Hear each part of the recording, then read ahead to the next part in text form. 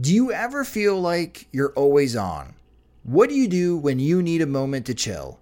How do you like to hit the reset button to get ready for what's next? These days, everything is go, go, go. It's nothing but nonstop hustle all the time, with working from home and trying to stay in touch with friends and family, a million pressing social issues, and an expectation to always be on 24/7. Sometimes you just need a moment to turn off and hit reset. That's when you reach for Coors Light. It's made to chill. My moment to chill is watching baseball, especially when the White Sox are on. I like to have a Coors Light beside me. It's a great beer to have watching the games, as it's cool and refreshing as the Colorado Rockies. And even the mountains on my cans turn blue, telling me that it's time to hit reset. Sit back, relax, and hunker down for an evening of White Sox baseball. So when it's time for you to unwind, reach for the beer that's made to chill. Get Coors Light in the new look delivered straight to your door with Drizzly or Instacart. Must be 21 years or older to enjoy. Coors Brewing Company, Golden, Colorado. And as always, celebrate responsibly. When your entire life is online, you need more than just speed from your internet. Xfinity gives you reliable in-home Wi-Fi coverage, plus protection from Wi-Fi network threats. Check out our amazing offers on Xfinity Internet. You'll get fast speed and Wi-Fi coverage you can count on.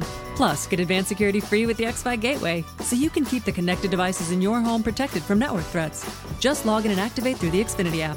Go online, call 1-800-XFINITY, or visit a store today to learn more. Restrictions apply.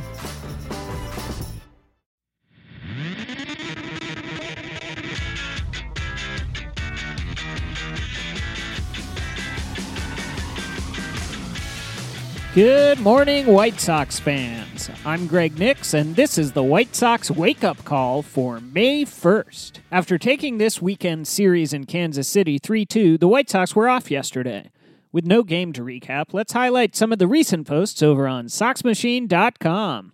This morning, Patrick Nolan continues his series of opponent previews with tonight's foe, the St. Louis Cardinals, who are in a four-way race for the NL Central lead. And our own Ted Sox 31 dives into another random box score. This time it's a matchup from September 15th, 1985 between the Harold Baines, Carlton Fisk White Sox and a Mariner squad featuring a young Danny Tartabull. Plus, over the weekend, I handed out awards for the good and bad White Sox performances this April. And of course, yesterday, Jim Margulis and Josh Nelson released an episode of the Flagship podcast covering the Kansas City series and featuring special guest Joe Wild, the voice of the Winston-Salem Dash. Head over to Sox Machine on the web and check it all out. The White Sox kick off a quick two-game set against the Cardinals tonight in St. Louis.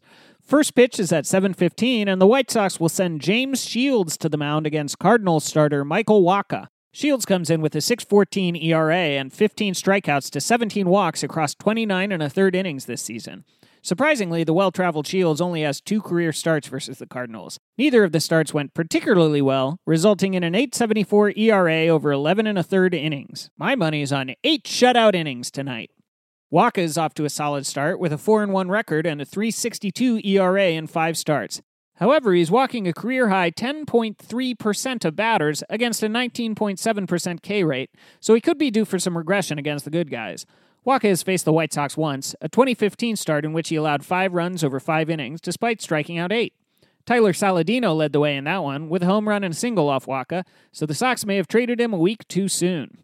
If you're looking for a pick to click, Yoan Moncada will be batting from his favored side, and Busch Stadium is friendlier towards left-handed batters than it is to righties. Moncada is hitting a sizzling 371, 405, 771 over his last 8 games.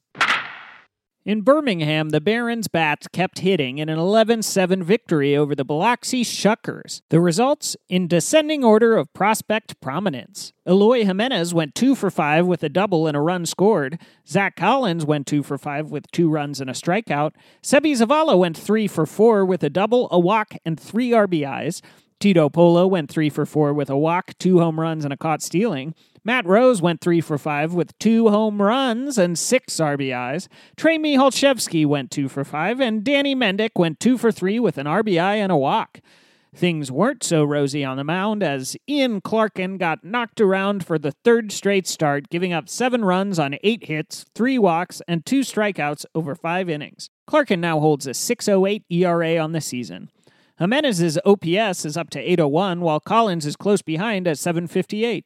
Neither can touch Zavala, who sits at 1,028 over 86 plate appearances. That sound you hear is Josh Nelson giggling happily at Zavala's numbers. Charlotte was the only other farm team in action yesterday, but there's not much to talk about where the Knights are concerned, as they were shut out by the Gwinnett Stripers 5-0. Tyler Danish pitched effectively in a spot start, with 4 strikeouts over 3 scoreless innings. Charlie Tilson had 2 singles and a stolen base, while Jose Rondon and Jacob May chipped in a hit apiece.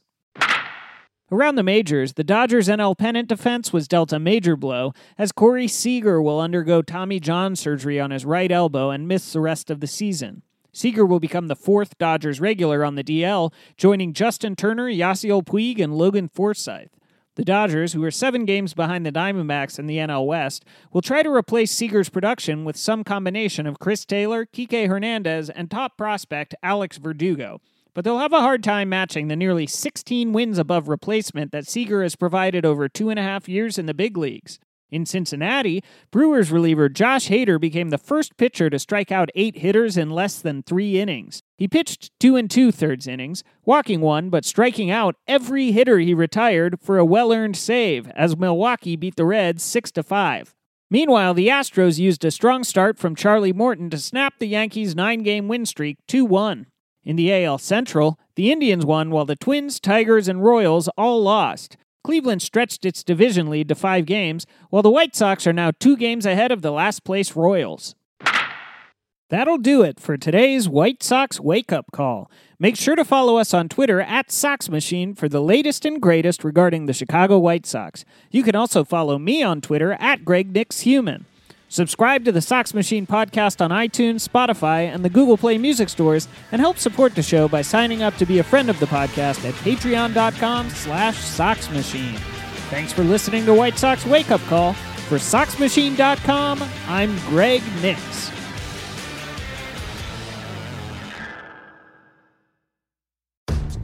When you rely on the internet for everything, you need speed that can handle anything.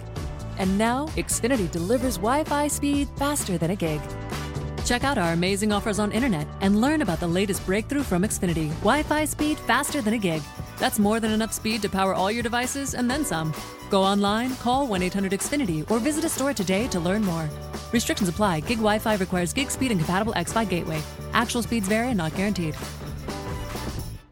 Sugar Ray Leonard, Roberto Duran, Marvelous Marvin Hagler, and Thomas Hearns.